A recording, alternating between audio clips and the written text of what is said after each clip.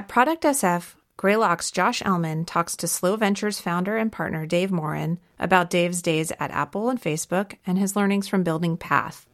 Dave discusses the distinctions between building social products that involve a community and building products that do not have social components. This presentation was recorded at Product SF, an event hosted by Greylock Partners that brings together founders, PMs, and product leaders to talk about the challenges of building new, innovative products that change lives and create habits. For more podcasts, please visit news.greylock.com. I'm really looking forward to this next conversation with my friend Dave Morin, because I think we'd talk about some of the other sides of that challenge. I mean, Dave, in his career, he started at Apple, where he was working in the college program, and he was getting excited about this great thing to market to college students called Facebook. He joined Facebook as one of the first 100 people, got to build the Facebook platform that I think was the biggest explosion of distribution, on the consumer internet, and then left to found a company called Path that I still, use pretty often with a very intimate, close set of friends and family, and he sold that to Down Cacao. And, when you look at the world of these massive multi-billion-dollar, multi-hundred million-dollar networks, Path didn't ultimately end up becoming one. And I think it's just great to think about sort of, what some of the learnings are from that. So Dave, I'd love to bring you up and let's just have a fun conversation. So, thanks.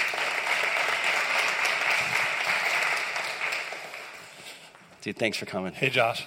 Thanks for having me. After college, you joined two of what are today the most important companies in the world, getting to work at both Apple and Facebook. What did you actually see? What did you recognize that drew you there kind of so early in their histories or so early in some of the patterns that really have turned them out to be companies of today? Interesting question. I have this vivid memory of reading this article that Steve Jobs was interviewed in, probably back in the 2002, 2001. I think I was probably a senior in college. And he was saying that Mac OS X was coming out. And he said that the icons were so beautiful that you would want to lick them. And I had always been a Mac user my entire life. I had one when I was 4 years old.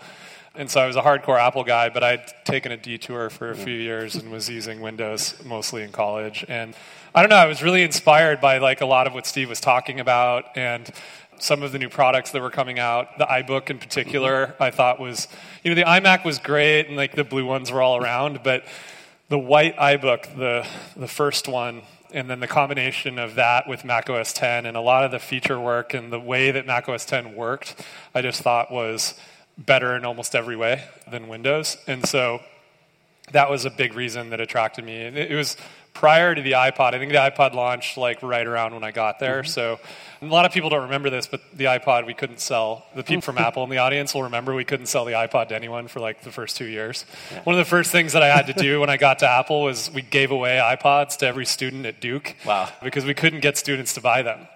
And so nobody remembers these things. And so watch out for the Apple Watch. Oh. Are they giving them away free? Can I get one? Sooner or later, a lot of people forget, but the thing that made the iPod really go was the iTunes Music Store. For the first 2 years, you had to rip music off of CDs and put it onto the iPod, which the friction was just way too high. That's a story about Apple.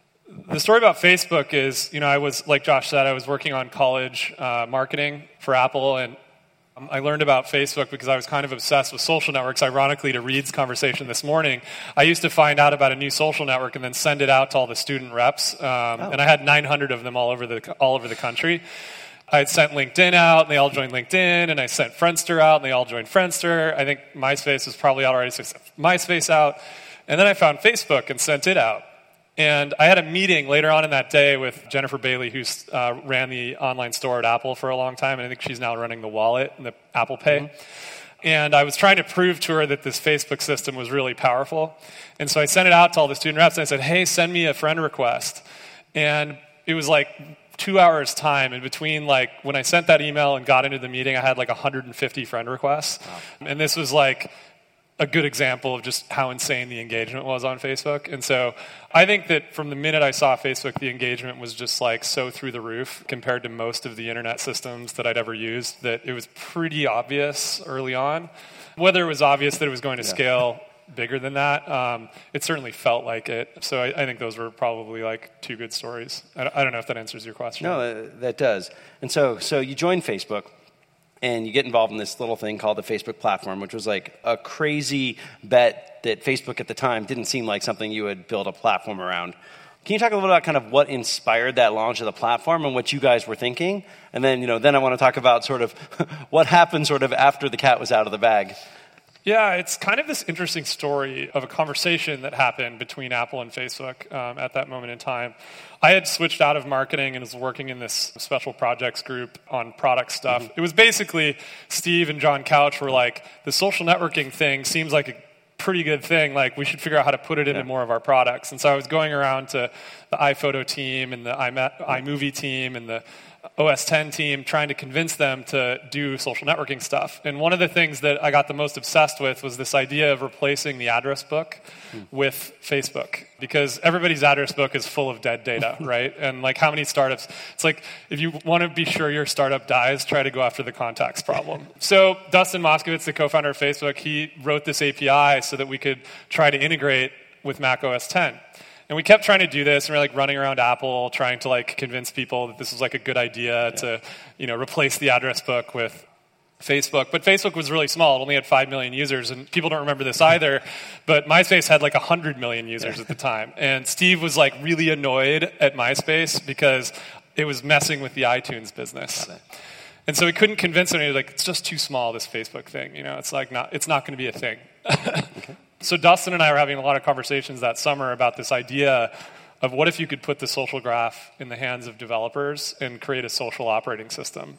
So this conversation kind of happened in the summer of 2006 of, well, we could keep trying to convince Apple to do this, or we could turn Facebook into an operating system. And so that was kind of the straw that broke the camel's back, and Dustin still gives me, and Mark give me grief to this day that, I should have joined 2 years prior to that and joined that summer. And we got the platform project underway.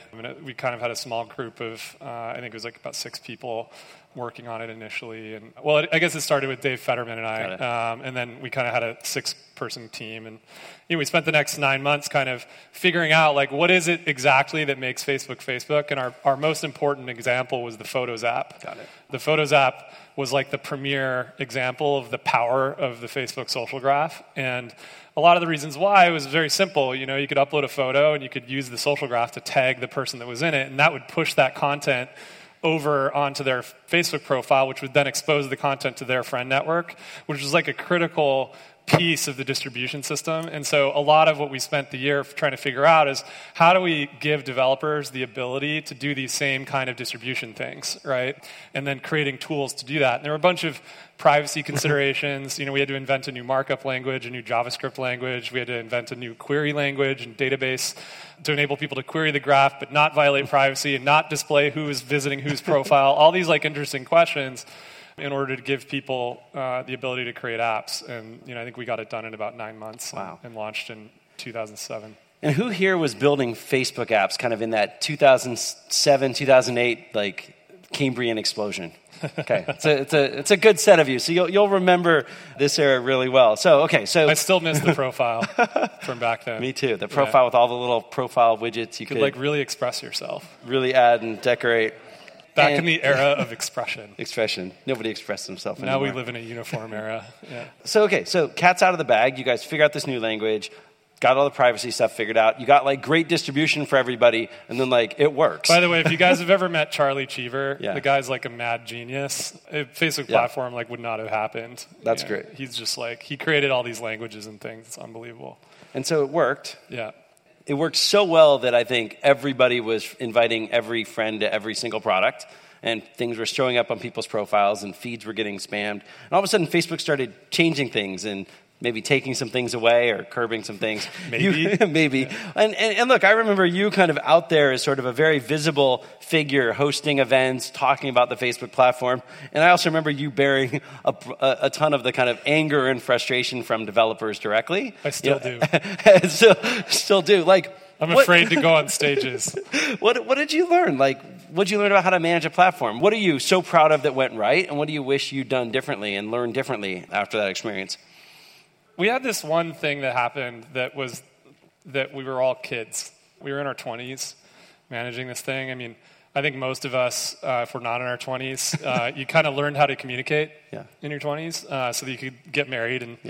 And I think that, like, we didn't know how to communicate, and we weren't very transparent. And it wasn't intentional. You know, it wasn't like we intentionally were not transparent or intentionally changed the rules and wreaked a bunch of havoc. It was more that we were dealing with this inbound amount of traffic that was, like, extraordinary, and we didn't know what to do in a lot of cases. And we were trying to make smart decisions and to help, you know.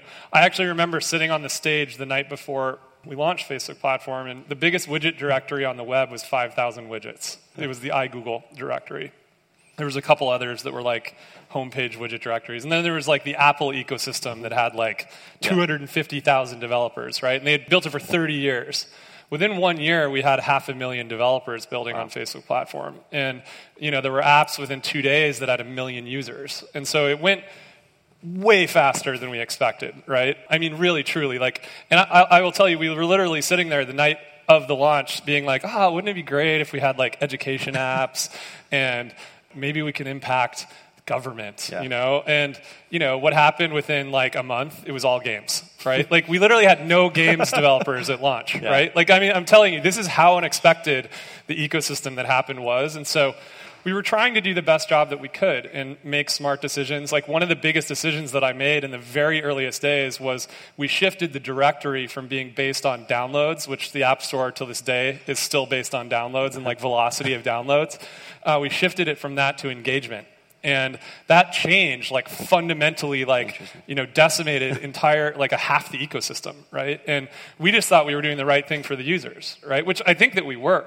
You know, we didn't really explain the decision to the community, I think, with the kind of fidelity that, you know, in hindsight, I think it would have been a lot better if we would have sort of maybe hosted like forums and hosted events and gotten feedback and then made that transparent to the community and then sort of taken them through the decision process rather than just like, you know, sending a shot across the bow in order to try to protect our users, but not sort of doing the conversation in kind of a way that, frankly, you see this happen all the time, and the U.S. government's like actually really good at this. You know, they sort of have many, many, many conversations before you make a big change, because the reality is you don't want to decimate all the small businesses in America.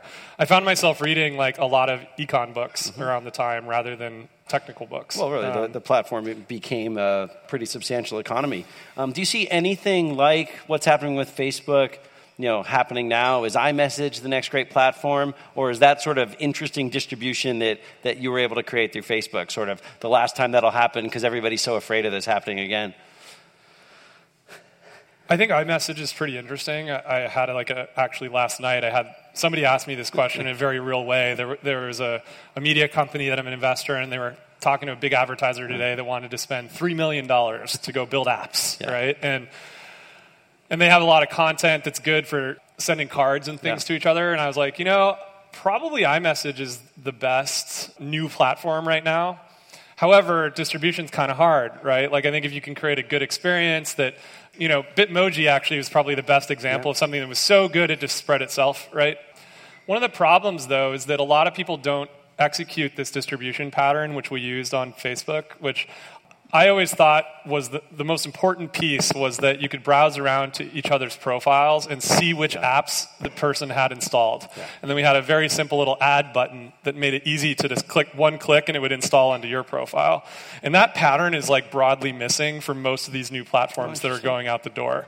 Most of these new platforms create an app store of some kind. You have to browse around it, find apps that you want to install. But it's very hard to actually go and say, like, what apps does Josh have on his home screen of his phone, right? Or what apps does Josh have installed in his iMessage, right? So that pattern is sort of missing. So it kind of makes the social discovery, other than just talking to each other in person, which actually to me is like a lot of what drives app distribution today, other than Facebook newsfeed and ads. I think most of it's people literally pulling out their phone and being like, dude, what do you have on your phone, right? And being able to make that an asynchronous thing, I think, was a critical component to Facebook platform's success. That's interesting. I'd never thought about it that way. So skipping ahead, you go through this whole experience at Facebook. What a roller coaster. And it's clearly, you know, we launched Connect. We got it out to the rest of the web, so it wasn't just people building into Facebook. That's going really well. you're still at the company, you're working on all these kind of new things, and yet you decide you're going to leave your role at Facebook and go start a company. How can you leave, such a good rocket ship? What was your kind of moment and catalyst that said you had to go found a company? It's still unclear. No, I mean, I think that I'd always wanted to build my own company. I think I'm probably pretty stereotypical in that I moved here, was enchanted by entrepreneurship, met Reed. I had this long conversation going with my friend Sean Fanning, who is the co-founder of Napster, and we were talking about starting a company together. And one of the things that we kept talking about around that period of time was that, though these networks, such as Facebook, such as MySpace, such as Twitter, were amazing in the early days, when they're really nascent and brand new, they feel really high fidelity. There was always these stories on Facebook that, you could put keg stand photos on Facebook in the early days, but you can't anymore because, your mom and your professor are on it. So you kind of have to change your behavior, right? And that early days were always awesome. The story of Twitter was oh my God, Twitter in the early days was like watching Silicon Valley's brain firing, And then as time went on, the conversation changed. It didn't get worse, it just changed, right? And so we kept talking about that, and that, maybe there's a network to be made that tries to maintain some of that quality over time. And so this notion of, could you limit the number of connections that people have to maintain intimacy and to maintain quality was this thing we kept talking about a lot. And the other thing we kept talking about a lot, which I actually still think is a problem, was this notion that though there's all these networks that exist, a lot of the social graphs in the networks are very rigid. You kind of get stuck into this one version of the graph, and it's very hard to break out of it and get different views. You hear a lot of people talking about this right now because they want to borrow their Republican friends' Facebook login so they can see a different version of the feed. Right. They're very rigid, and so creating new networks, new topologies was something we were talking a lot about. And so this one in particular, especially since Facebook was getting bigger, we kind of got excited enough that I felt, now's the time. I would say the only other thing is that I kind of felt once Platform and Connect were done, this notion of replacing the address book, we had finally done the deal with Steve to put Facebook into the OS, which still to this day you can go and it's in your settings, right, in the iPhone. So we kind of, I felt like the job was done. Got it. Well, and so look, Path, I think, was so much in the right place at the right time. In 2010, the idea of a mobile network where we'd actually share our most intimate things and take a lot more photos, it turns out to have been really, really timely. And there's a couple of companies that got, really big through that. You grew a lot. Don't remind me. No. You grew a lot. You raised a lot of money. What did you learn along the way? What didn't quite deliver on some of that promise that got you to go found a company? It was funny listening to Reed this morning. I'm I'm in the social debt phase. Reed actually called me the day Path was over and told me that story, which was really cool. What did I learn? Holistically? Yeah, what do you look back and go, if only I did this? At one point, Path was growing a lot. You'd figured out some growth hacks. There must have been some things that you're you know what? If we had stuck to our guns, or if we had figured out this one hook. We ended up with a bunch of growth in Southeast Asia. Mm-hmm. And I'd played enough Risk against Mark Zuckerberg while I worked at Facebook to know that I needed at least one country. And I made this... In Risk, you always got to win Australasia. Mark attacks every country at once all the time. So we made this decision. We saw a growth curve that looked right, which when you're doing these social systems, it's always important when you see that, take advantage of it. And we made a decision because we thought, okay, Southeast Asia, 250 million people, same size as the United States, fastest growing mobile market in the world, more mobile phones happening there than anywhere else. Clearly, it's next after the BRIC, right? Mm-hmm. So after Brazil, Russia, India, China, Indonesia, maybe Mexico, maybe Turkey, maybe Nigeria. These are probably the countries, but Indonesia is the largest. Okay. And so we were okay, if we can seal up Indonesia, then maybe we'll be in position to leverage that into adjacent markets, which was, as you know, something we did a lot of at Facebook. We would see massive growth in Turkey or Italy, and then we'd go adjacent, And so I was all right, I'm going to do this. And we did it, Path to this day is still, I think, the number one social network in the top 2 classes of Indonesia. So all the people that have, the resources to use it and potentially be monetized. I think it was, the reason I sort of dwell on this is that I think that it was the wrong decision strategically. Because ultimately those users ended up weighing down the system and weighing down our resources, and we burned a lot of capital trying to build out that portion of the network, and we were too early. I think that probably if it was at scale next year, we would have been in a position to monetize. But when we got to our series, I guess it was Series D, and I was out there going to Jakarta and Singapore, and I'm in bars in Jakarta being like, how did this small town guy from Montana end up in Jakarta? We just couldn't find the capital that we needed to continue to scale the company. And the reason why is we couldn't monetize. We were too early. We were at scale, but we were too early. Indonesia's average income per capita for the bottom 3 classes is less than $1, Wow. So it's really, really hard to monetize there. That became a pretty hard lesson. So I could tell a bunch of other minor lessons, but that one was a pretty big strategic thing where I kind of now tell people you should be really if you're doing anything in social, lock it down to the United States and figure out your distribution before you try to go other places, because you can end up with a bunch of users that are not paying rent in your building, that are kind of holding things down while you're trying to figure out how the heck you're going to monetize elsewhere. So I think that was a pretty hard lesson. Oh, it's tough. And look, and you still were able to have the company live on and the product live on. So that's still a great outcome in the end. So look, you were right in the early days about Apple's resurgence, Facebook, social, mobile. Now you're, thinking about what's next. You're investing as part of Slow Ventures in a whole bunch of companies, including probably quite a few out here. What has you excited today as both an investor and an area that you're interested in learning about and figuring out what's next?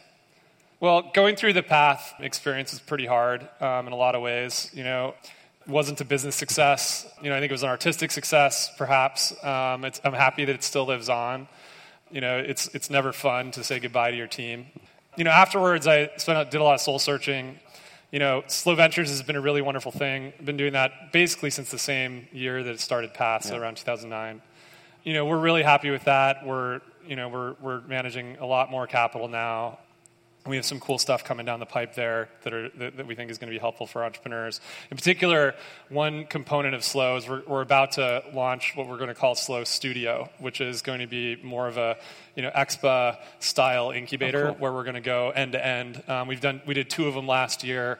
Where we're really hands-on and helping people get their businesses off the ground. Awesome. So we want to maintain our entrepreneurial capabilities, even though we're building a venture firm. And one of the projects that I'm really focused on is called Sunrise, which is working to try to find a cure for depression. I found that was something that I'm extremely passionate about. My dad struggled with depression his entire life, and I decided that it was an injustice that I wanted to try to right. And so one of the things that I've been doing since Path was over is gone really deep down the rabbit hole of learning genomics, really understanding a lot of these new genomics technologies such as CRISPR, understanding what's possible. And it's actually brought me to a point now where I'm very optimistic that we're going to see some of the cures for the most aggressive diseases in our lifetime. I think the reason why is, just when we showed up in Silicon Valley in 2002 and the internet was this fantastic new tool, and there were some really early examples of great communities, whether it was IRC or forums, and you could see it starting to play out, that this was going to be a transformational thing for social change and how humans communicate.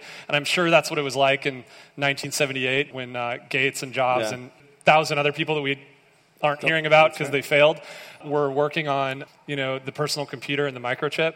I really think that where we are in biotech, I've been calling it Bio 2.0, is a really profound and important moment. I do think it's early. It's probably 78. And we can sit here and be like, one day I'm going to wake up in the morning and my smart toilet is going to gather all my data and my Apple Watch version 20 is going to be in my bloodstream. And there's going to be a 3D printer on my counter in my bathroom that prints out the exact chemical combination that I need for my body. I think we can talk about that, but it's probably still 30 years out, and there's going to be 10,000 companies between now and then. Yeah. And so one of the things I'm really focused on is how do we take the hardest diseases that are not getting resources in the valley and in the context of bigger things that have bigger brands such as cancer, and how do we fight for resources for other diseases that haven't been paid attention to? And I chose depression because I have personal experience with it, but the numbers also say that it's 1 in 4 women, 1 in 6 men, kills 1 million people a year. By 2030, it'll be the largest burden on global human health. Wow. It's growing faster than anything else in the world, and I think part of that's the internet, part of it's the war on drugs, part of it's many other things. But I think that with some of these new tools Technology is defined, literally as tool. Yep. Some of these new genomics tools, I think, are going to give us the ability to cure disease in a way that I think is going to happen really, really rapidly in a Moore's Law kind of way. So I'm pretty excited to live at that intersection of technology and biology. That's really cool and inspiring. Do any folks have questions that they want to ask Dave? We have a couple minutes for it. If not, I have more. But I just want to make sure if anybody has one. So look, one of the ones that you and I talk about all the time is kind of the spirit of social design and kind of how different it is when you design products where you have your friends there and you're living with your friends in a social experience. You always talked about photo tagging was like transformative, even though the other photo products were much bigger and more important at the time. Events, the Evite things were out there, but once you brought your friends into events and discovered events, it completely transformed events and it became the biggest event site. Like, what are some of those core tenets that, you think are getting used right today, or even the ones that kind of need to come back to? You talked about the profile system earlier. One of my favorite axioms is that social context is king. We used to study a lot of basic sociology 101 stuff at Facebook, and one of the most important theories was a lot of it's related to identity theory, and MIT Media Lab actually has a lot of studies around this. I can send people papers if they're interested, but one of the most important ones is this notion of modeling, which is, when you see somebody else do something, or if you go into a room where you've never been before, the human brain kind of is optimized for modeling you start modeling your behavior after what you see other people doing. And so a lot of what I think drives these newsfeed experiences and a lot of these experiences which are social is this notion of modeling. You come in here into this room, this is how people do things here. You come here to Instagram and people are filtering their photos, right? And so you start filtering your photos, right? And to the extent you can, Reed was kind of saying this earlier, it's not just the nuts and bolts of the code and the design. It's what is the conversation that's happening inside the system is as important to the product as is the kind of the structural stuff, right? And the structural stuff should sort of lead to a kind of behavior which you want other people to model, and it should be transparent, right? I see this mistake made a lot where people will design an experience and then they don't expose the behavior to the users that they want them to be doing, and so I think that's one of them that's pretty good. Another one that we use a lot was called signal theory. Signal theory is something that I think is critical to understanding these types of systems. And Facebook profile, and particularly what we did with platform in the early days, was very centered on this. And there's 3 different types of signals. The first one's called a handicap signal, which basically means you're willing to handicap yourself somehow in order to signal. The best example of this is bottle service at nightclubs. Basically giving people the ability to spend some of their resources in order to send a signal of some kind, which is harder to do than just being able to say hey, I've got resources, right? You see this play out in all kinds of product categories. The fact that cars have 3 Series, 5 Series, 7 Series, there's no change in the utility usually other than maybe a bigger engine between the 3 Series and the 7 Series. What the real change is the ability to signal how many resources you have. And so you can play this out across all different kinds of categories, and it's a very baseline human behavior.